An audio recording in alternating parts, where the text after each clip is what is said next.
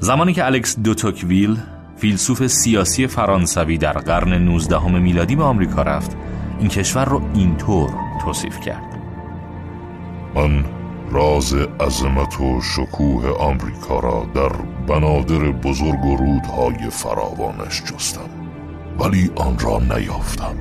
در زمینهای حاصل خیز و جنگلهای بی پایانش جستم، ولی آن را نیافتم. در معادن غنی و تجارت جهانی گسترده اش جستم، ولی آن را نیافتم. در کنگره دموکراتیک بی‌رقیبش جستم، ولی آن را نیافتم.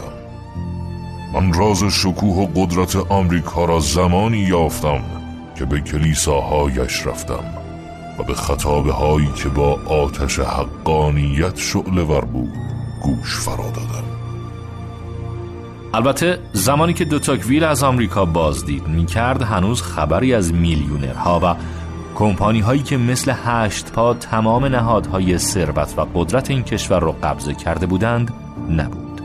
به زودی زمانی فرا رسید که حقانیت و عدالت رو نه در کلیساها بلکه در هیچ جای دیگه آمریکا نمیشد جستجو کرد. اما این تغییر به قدری آروم اتفاق افتاده بود که فقط یک خارجی میتونست متوجهش بشه. خارجی مثل دو توکویل یا تورستین وبلن.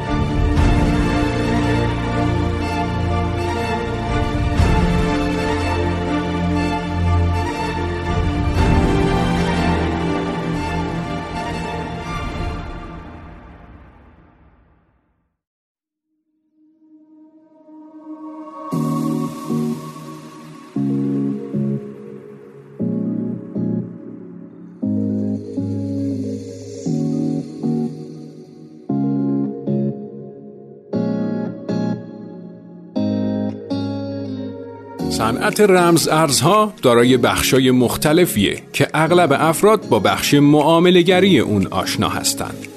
اما این صنعت در حال پیشرفت ابعاد مختلفی از قبیل پرداخت‌های بین‌الملل، انتقال پول و سیستم‌های وامدهی داره که در آینده نیاز بازار به متخصصین در این حوزه‌ها افزایش پیدا می‌کنه.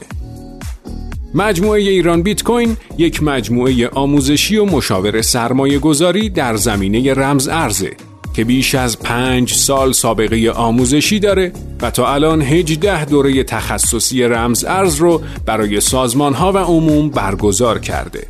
همچنین این مجموعه در راستای رسالتش در صفحه اینستاگرام خودش به ابعاد آموزشی تحلیلی بازار رمز ارزها میپردازه که میتونه برای افرادی که در این بازار مشغول معامله گری هستن مفید باشه. اگر نیاز به آموزش یا مشاوره دارید، کافیه به اینستاگرامشون یا وبسایت مجموعه به نشانی iranbitcoin.trade مراجعه کنید. با تشکر از حامی مالی این برنامه، ایران بیت کوین.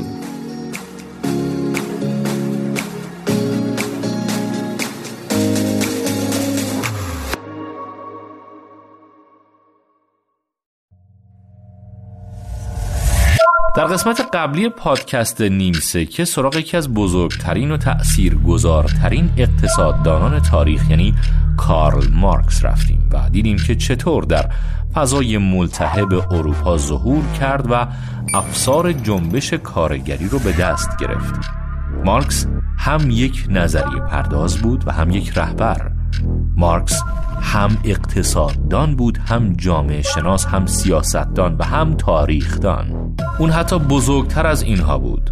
مارکس در کنار اسمیت و کینز به عنوان یکی از پدران علم اقتصاد شناخته میشه و خیلی ها هم اون رو پایه‌گذار جامعه شناسی مدرن میدونن. اما مارکس در نهایت از سقوط سرمایه‌داری ناامید شد. اقتصاددان ها باید یاد میگرفتن که با این نظام کنار بیان.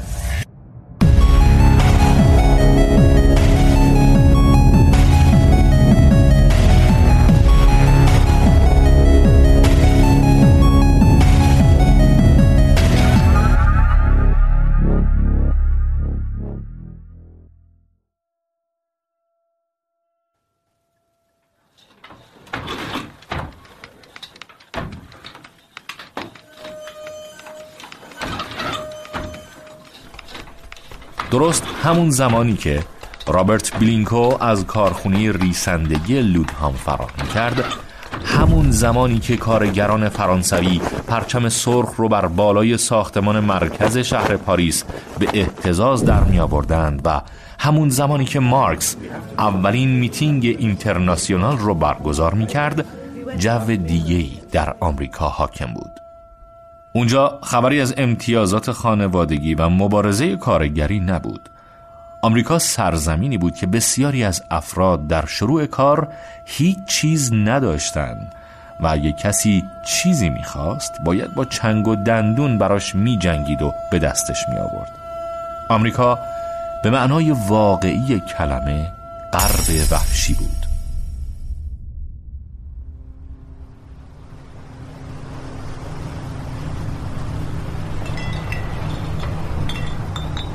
مسافری که اون زمان از انگلیس به آمریکا میرفت شاید متوجه تفاوت چندان زیادی بین کارخونه‌های این دو کشور نمیشد، اما وقتی به مجامع سرمایه‌دارها و اشراف این کشورها سری میزد، انگار وارد دنیای جدیدی شده بود.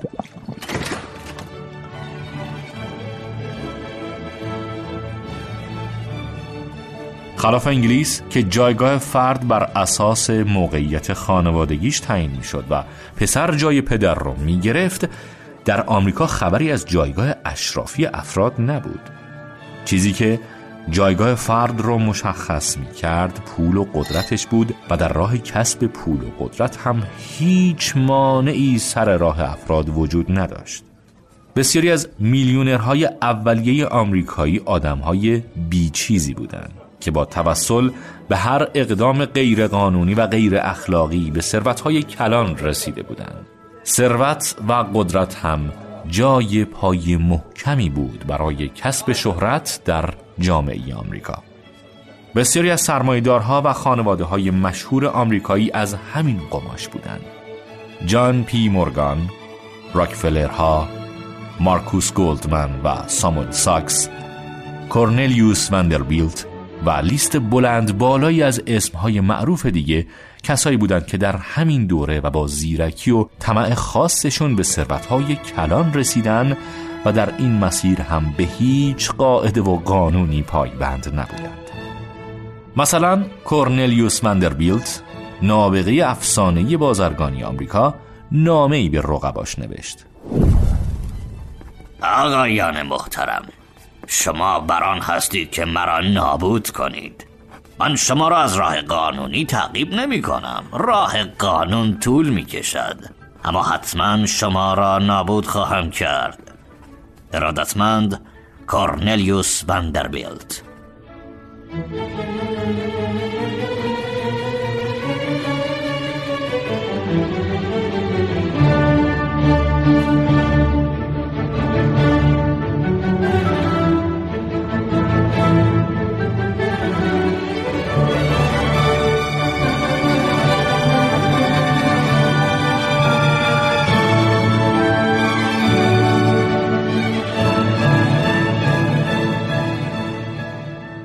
و همین کارم کرد. تنها تفاوت آمریکایی ها با اروپایی ها بی‌اعتناییشون به قانون نبود، بلکه بین اونها خبری هم از اخلاق اشرافی اروپایی نبود. یک مورد جالب از همچین رفتارهایی برمیگرده به رقابت بین جیم فیسک و جی پی مورگان سر بخشی از یک خط راه آهن جدید و تأسیس. رقابت فیسک و مورگان حتی به درگیری مسلحانه هم رسید. در نهایت توافق کردند که هر کدوم لوکوموتیوی رو روی هر دو سر خط قرار بدن و بعد این دو لوکوموتیو رو به هم بکوبن و هر کسی که لوکوموتیوش از خط خارج شد تسلیم میشه. اما حتی بعد از این ماجرا هم بازنده تسلیم نشد. آخرش دو طرف ریل و پایه های خط رو کندند و بردند.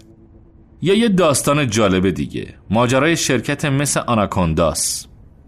هنری راجرز و ویلیام راکفلر بدون اینکه حتی یک قرون هم پرداخت کنند، فقط با ثبت شرکتی روی کاغذ و استفاده از سهام این شرکت تخیلی برای وام گرفتن از بانک 36 میلیون دلار به جیب زدند.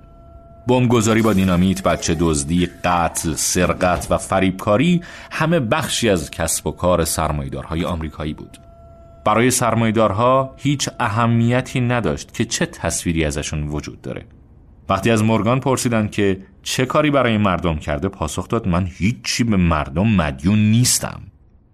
این کارها برای مردم عادی هم طبیعی بود و با شور و شوق اخبار کلاهبرداری های سرمایه‌دارها رو دنبال می‌کردند. در دورانی که خداوندان ثروت و قدرت با غرور و تفرعن بر مردم عادی حکومت و همدیگر رو با بیرحمی لگدمال می‌کردند، اقتصاددانها ساکت بودند. اقتصاددانهای آمریکایی یاد گرفته بودند که در قالب نظریات شسته رفته هم نوعان اروپاییشون فکر کنند و آمریکا رو به زور در قالب این نظریات جا بدن.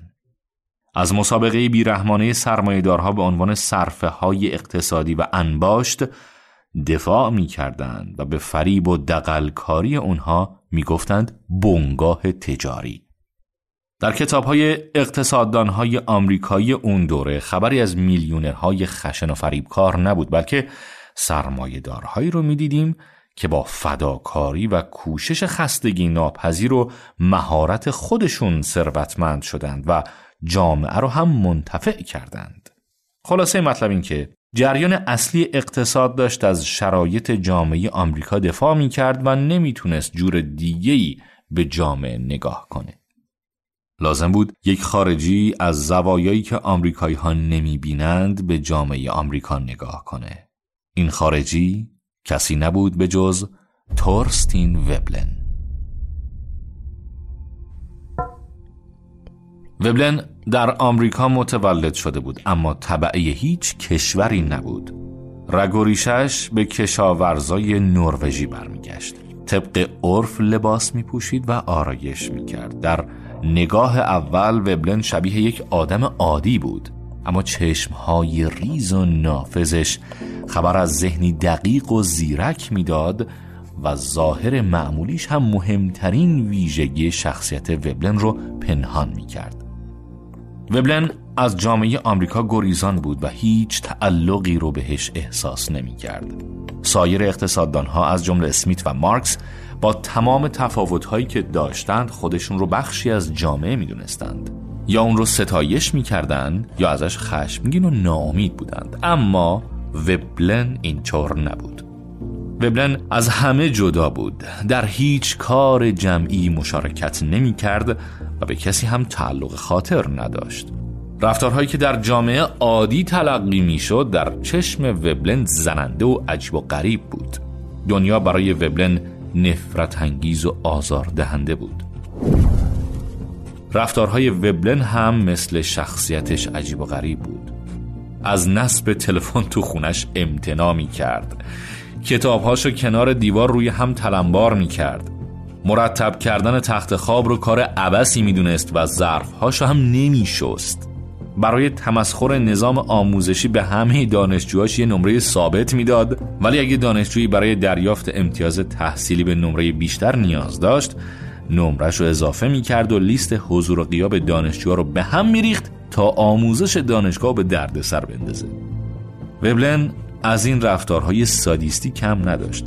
یه بار کیف دستی کشاورزی رو گرفت و لونه زنبوری رو توش گذاشت و به کشاورز پس داد.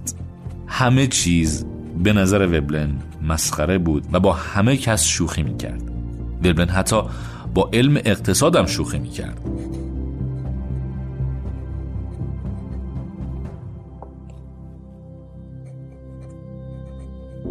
وبلن علم اقتصاد دوره خودش رو که سعی داشت با حساب دیفرانسیل به حقیقت پدیده‌های جهان برسه تحقیر میکرد. وبلن به اینکه چطور نظم خودانگیخته باعث میشه امور جهان به خودی خود سر و سامون بگیره علاقه‌ای نداشت.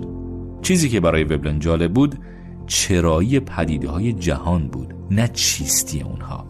وبلن با بازی اقتصاد کاری نداشت، بلکه سر وقت بازی کنان میرفت. وبلن دسیسه ها و توطئه های میلیونرهای آمریکایی رو میدید، اما عادات و رسومی که ایجاد کننده این دسیسه ها میشد براش جالب تر بود. خلاصه همه مو میدیدند، وبلن پیچش مو. او به تعارفات و صحبت‌ها و پوشش‌ها و رسوم مردم نگاه می‌کرد و ریشه‌ای برای رفتارهای اقتصادیشون پیدا می‌کرد. از این نظر وبلن بیشتر یک مردم شناس بود تا یک اقتصاددان. اما تورستین وبلن کی بود؟ وبلن فرزند ششم یک خانواده مهاجر نروژی بود که در حاشیه شهر میلواکی زندگی و کشاورزی می‌کردند. پدرش تاماس وبلن مردی گوشه‌گیر و غیر اجتماعی بود و مادرش کری زنی خونگرم و مهربان. تورستین از همون ابتدا هم کودک عجیب و غریب و تنبلی بود. به جای بازی و کار در مزرعه در اتاق زیر شیروانی کتاب می‌خوند و روی آدما اسمای مسخره می‌ذاشت. تورستین کودک بسیار باهوشی بود. یکی از برادرانش اینطور تعریف میکرد که تورستین از بچگی همه چیزو میدونست و هر سوالی ازش میکردن با شرح جزئیات جواب میداد. البته بعداً فهمیدم بیشتر حرفایی رو که تحویلم میداد از خودش در آورده بود، اما حتی دروغاش هم جالب و جذاب بود. مهاجرین نروژی در آمریکا جامعه بسته و متحدی داشتند. اونها نروژی صحبت می‌کردند و وطنشون رو نروژ می‌دونستند. در نتیجه وبلن زمانی که می‌خواست به دانشگاه بره هنوز به خوبی نمی‌تونست انگلیسی صحبت کنه. شخصیت غیرعادی وبلن در کنار شیوه تربیتی خاصش باعث شد که خط پررنگی بین وبلن و دنیای اطرافش کشیده بشه. این فاصله هم تا آخر عمرش باقی موند و وبلن همیشه نسبت به جامعه آمریکا بیگانه باقی موند.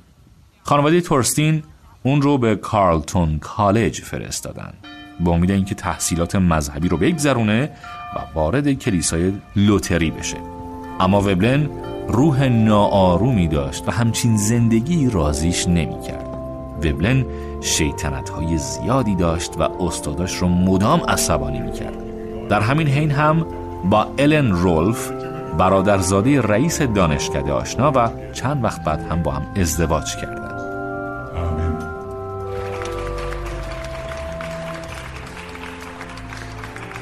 البته رابطه این دو نفر فراز و نشیب بسیاری داشت. در همین دانشکده هم بود که وبلن با استادی به نام جان بیتس کلارک آشنا شد. کلارک یکی از رهبران مکتب اقتصاد نئوکلاسیک بود و آشنایی باهاش تأثیر عمیقی در وبلن به جا گذاشت.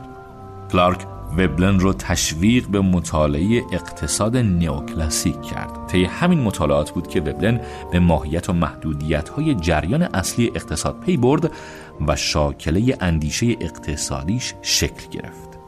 بعد از اینکه وبلن تحصیلات کالج رو به اتمام رسوند، برای ادامه تحصیلات سراغ چند تا دانشگاه رفت، اما علی رغم تلاش‌هاش موفق نشد بورس تحصیلی اون دانشگاه رو بگیره. در نهایت موفق شد وارد دانشگاه ییل بشه و در رشته فلسفه مدرک دکترای خودش رو دریافت کنه. البته وبلن همه چیز میخوند، از آثار سیاسی و اقتصادی و جامعه شناسی گرفته تا تاریخ و جغرافیا و مردم شناسی، اما همه اینها باعث نشد آینده روشنی براش رقم بخوره. بعد از فارغ التحصیلی وبلن دنبال شغل‌های زیادی رفت و کارهای زیادی انجام داد، اما در هیچ کدوم موفق نشد. نتونست استاد دانشگاه بشه و نه اقتصاددان اداره راه آهن. این بیکاری 7 سال ادامه پیدا کرد و در این فاصله تنها کاری که وبلن کرد مطالعه بود. بالاخره بعد از 7 سال خانواده وبلن تصمیم گرفت که وبلن باید ادامه تحصیل بده. در نتیجه وبلن یک روز سری به دانشگاه کورنل زد و یک راست رفت به اتاق لارنس لافلین، یکی از سردمداران اقتصاد کلاسیک، و گفت من تورستین وبلن هستم. وضعیت عجیب پوشش و رفتار این خارجی روی لافلین اثر گذاشت و برای شغلی توی دانشگاه دست و پا کرد. سال بعد که دانشگاه شیکاگو تأسیس شد و لافلین ریاست بخش اقتصاد اون دانشگاه به دست آورد، دست وبلن رو گرفت و با خودش به شیکاگو برد. بالاخره وبلن در سن 35 سالگی اولین شغل جدی خودش رو در دانشگاه شیکاگو به دست آورد و از قضا اون دانشگاه دقیقاً آینه تمام نمای چیزی بود که وبلن میخواست بررسیش کنه. بنیانگذار اون دانشگاه کسی نبود به جز جان راکفلر.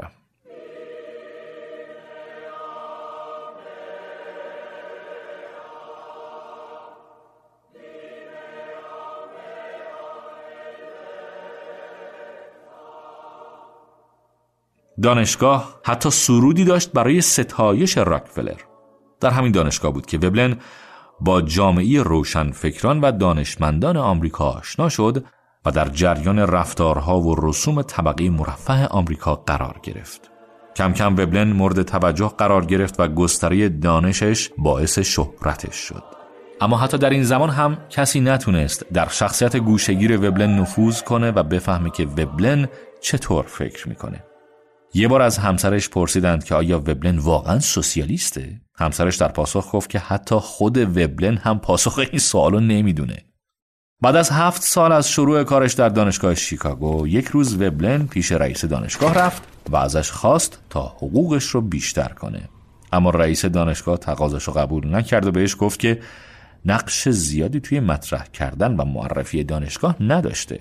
وبلن هم در جواب میگه که اصلا همچین قصدی نداشته. در نهایت لافلین وساطت کرد و دعوا بالا نگرفت.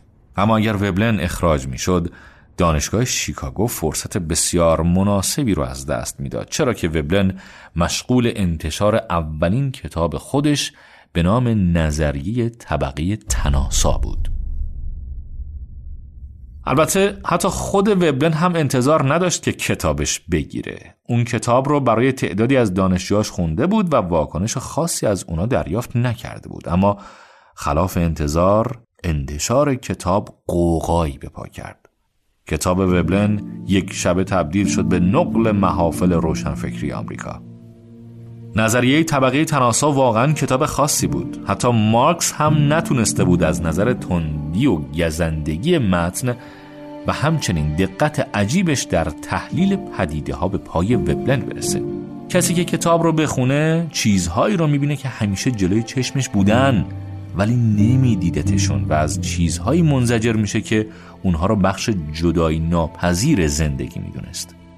وبلن جامعه رو به مهملترین و مضحکترین شکل با تمام قساوت‌ها و ظلم‌هاش به نمایش میذاره. کسی که این کتابو بخونه دیگه اون آدم سابق نمیشه. اما حرف کتاب چیه؟ کتاب همونطور که از اسمش برمیاد راجع به رفتارهای طبقه مرفه جامعه است. وبلن به دنبال اینه که برای رفتارهای این طبقه ریشه اقتصادی و تاریخی پیدا کنه و توضیح بده که چطور از برآیند رفتارهای این طبقه نظام اجتماعی شکل میگیره. اگه یادتون باشه اقتصاد کلاسیک میگفت که آدمهای عقلایی در جستجوی نفع خودشون باعث تخصصی شدن کار در جامعه میشن.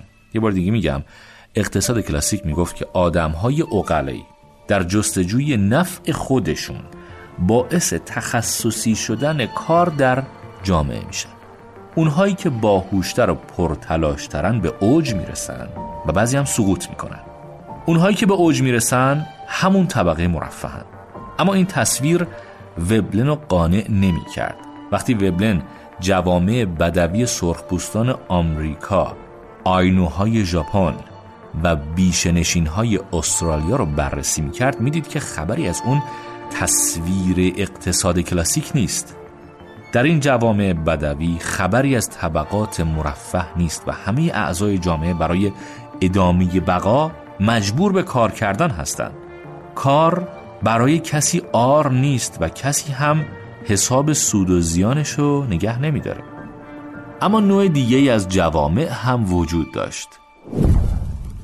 پولینزی‌های اقیانوسیه، فئودال‌های اروپا و دایمیوهای ژاپن نوع دیگه‌ای از جامعه پیشا سرمایه‌داری رو تشکیل می‌دادند.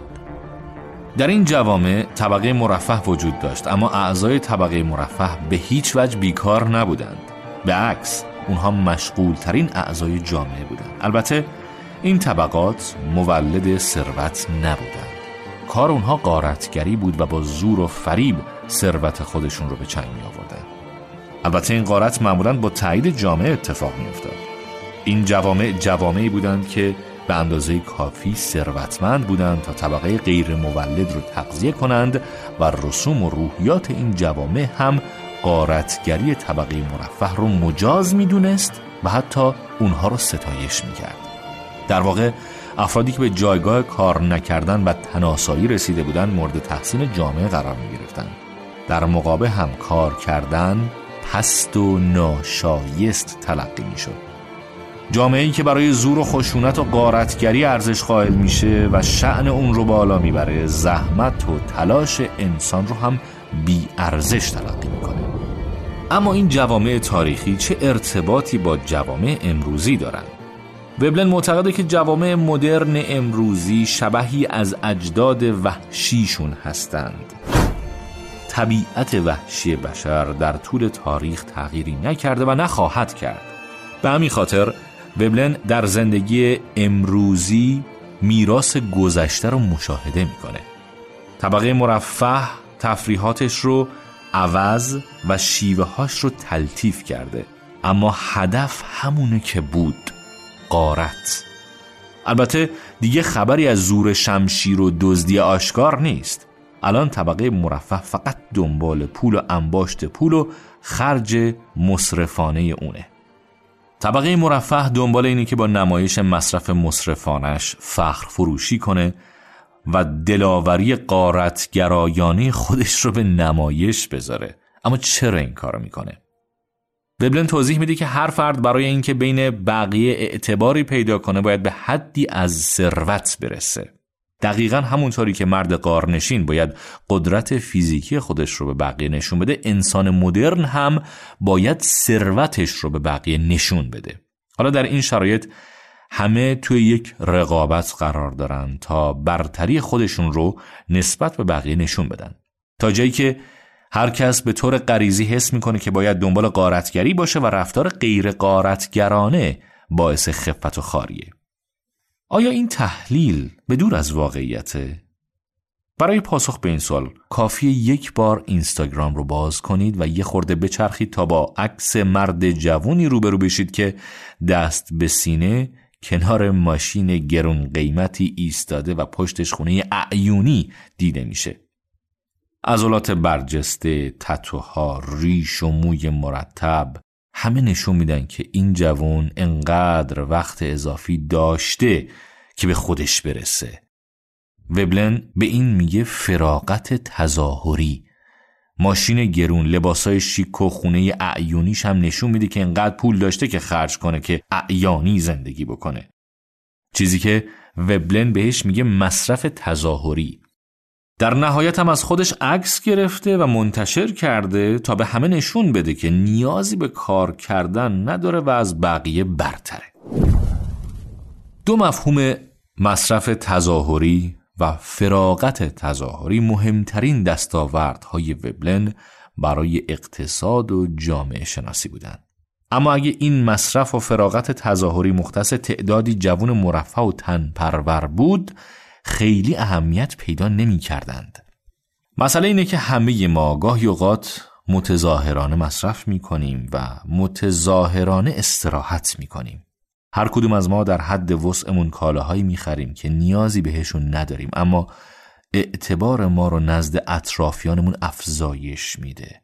خرید گوشی‌های گرون قیمت، تابلو فرش‌های دیواری عتیقه‌ها یا جواهرات نوعی از مصرف تظاهری محسوب میشه و به این نوع کالاها هم کالاهای وبلنی گفته میشه.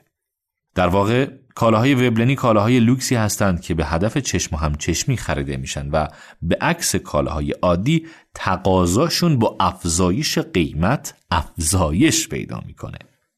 مطالعات مختلف نشون داده که در شرایط رکود اقتصاد که درآمد کل جامعه کاهش پیدا میکنه، همه مردم به جز فقیرترین گروه قبل از اینکه مصارف رفاهی خودشون رو کاهش بدن، غذا و پوشاک خودشون رو کاهش میدن.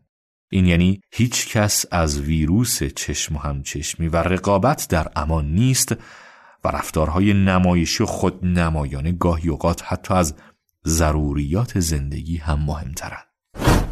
اما یک نکته دیگه هم در نظریه طبقه تناسای وبلن باقی مونده که باید بهش برسیم.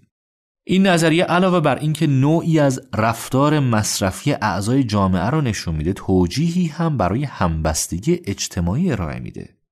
اقتصاددانان گذشته نمیتونستن توضیح بدن که چرا جامعه در نتیجه رفتار منفعت جویانه اعضا و طبقات مختلف از درون فرو نمیپاشه.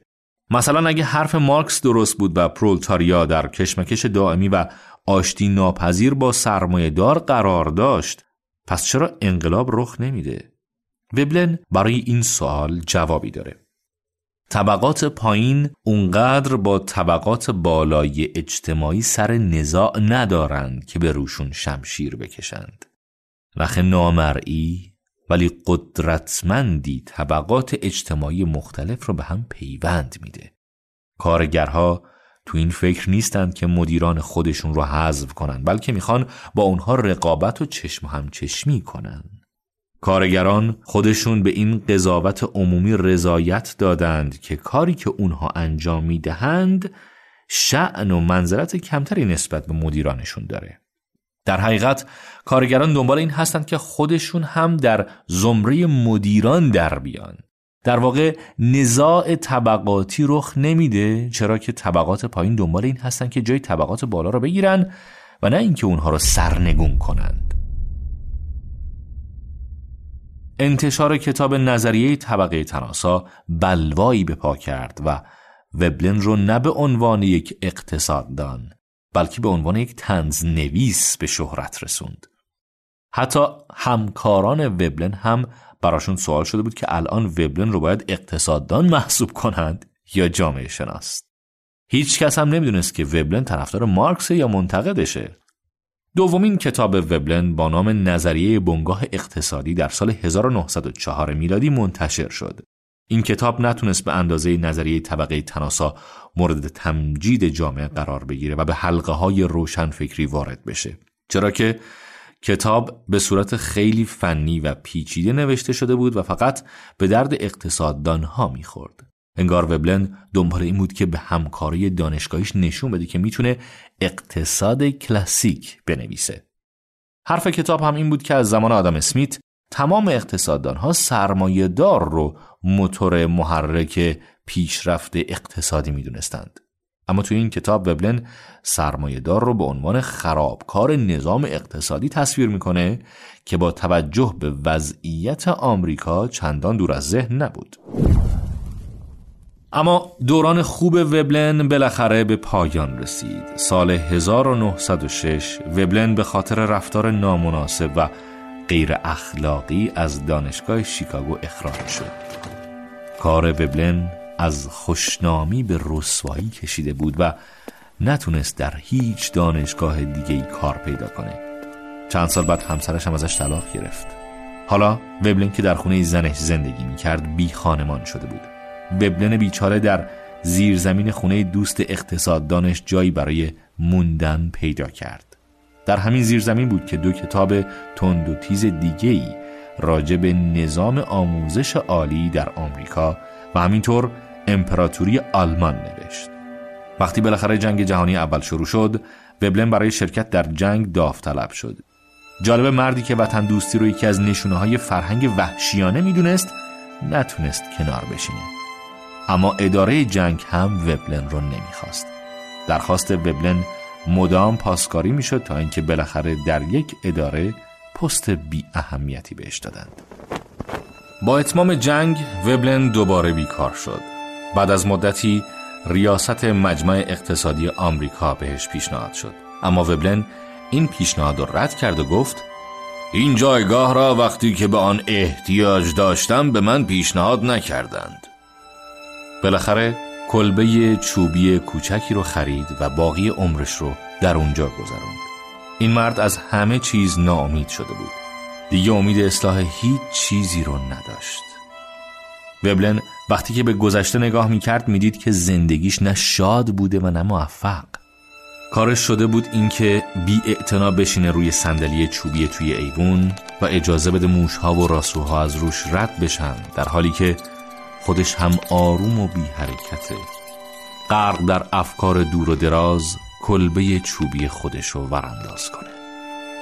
تورستین وبلن در سن 70 سالگی درست چند ماه قبل از رکود بزرگ آمریکا مرد و وصیت‌نامه‌ای دست‌نویس و بدون امضا به جا گذاشت که توش خواسته بود فوراً و بدون هیچ تشریفاتی جسدش سوزونده بشه و خاکسترش به دریا ریخته بشه. هیچ مراسمی براش برگزار نشه و هیچ نشونه‌ای ازش باقی نمونه. جسدش سوزونده و خاکسترش به دریا ریخته شد، اما وبلن فراموش نشد. آثار این مرد آغازگر شاخه‌ای از علم اقتصاد بود به نام اقتصاد نهادی یا نهادگرایی.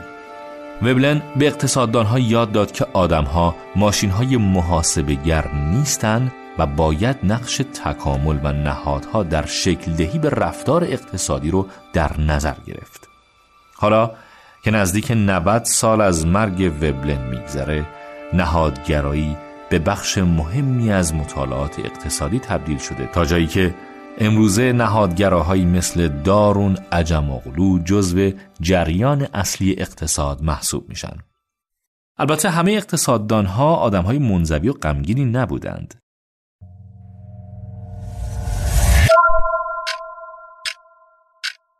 در اپیزود بعدی نیمسکه به سراغ مرد شگفت‌انگیزی میریم که هیچ چیز کم نداشت و سرآمد مردان عصر خودش بود.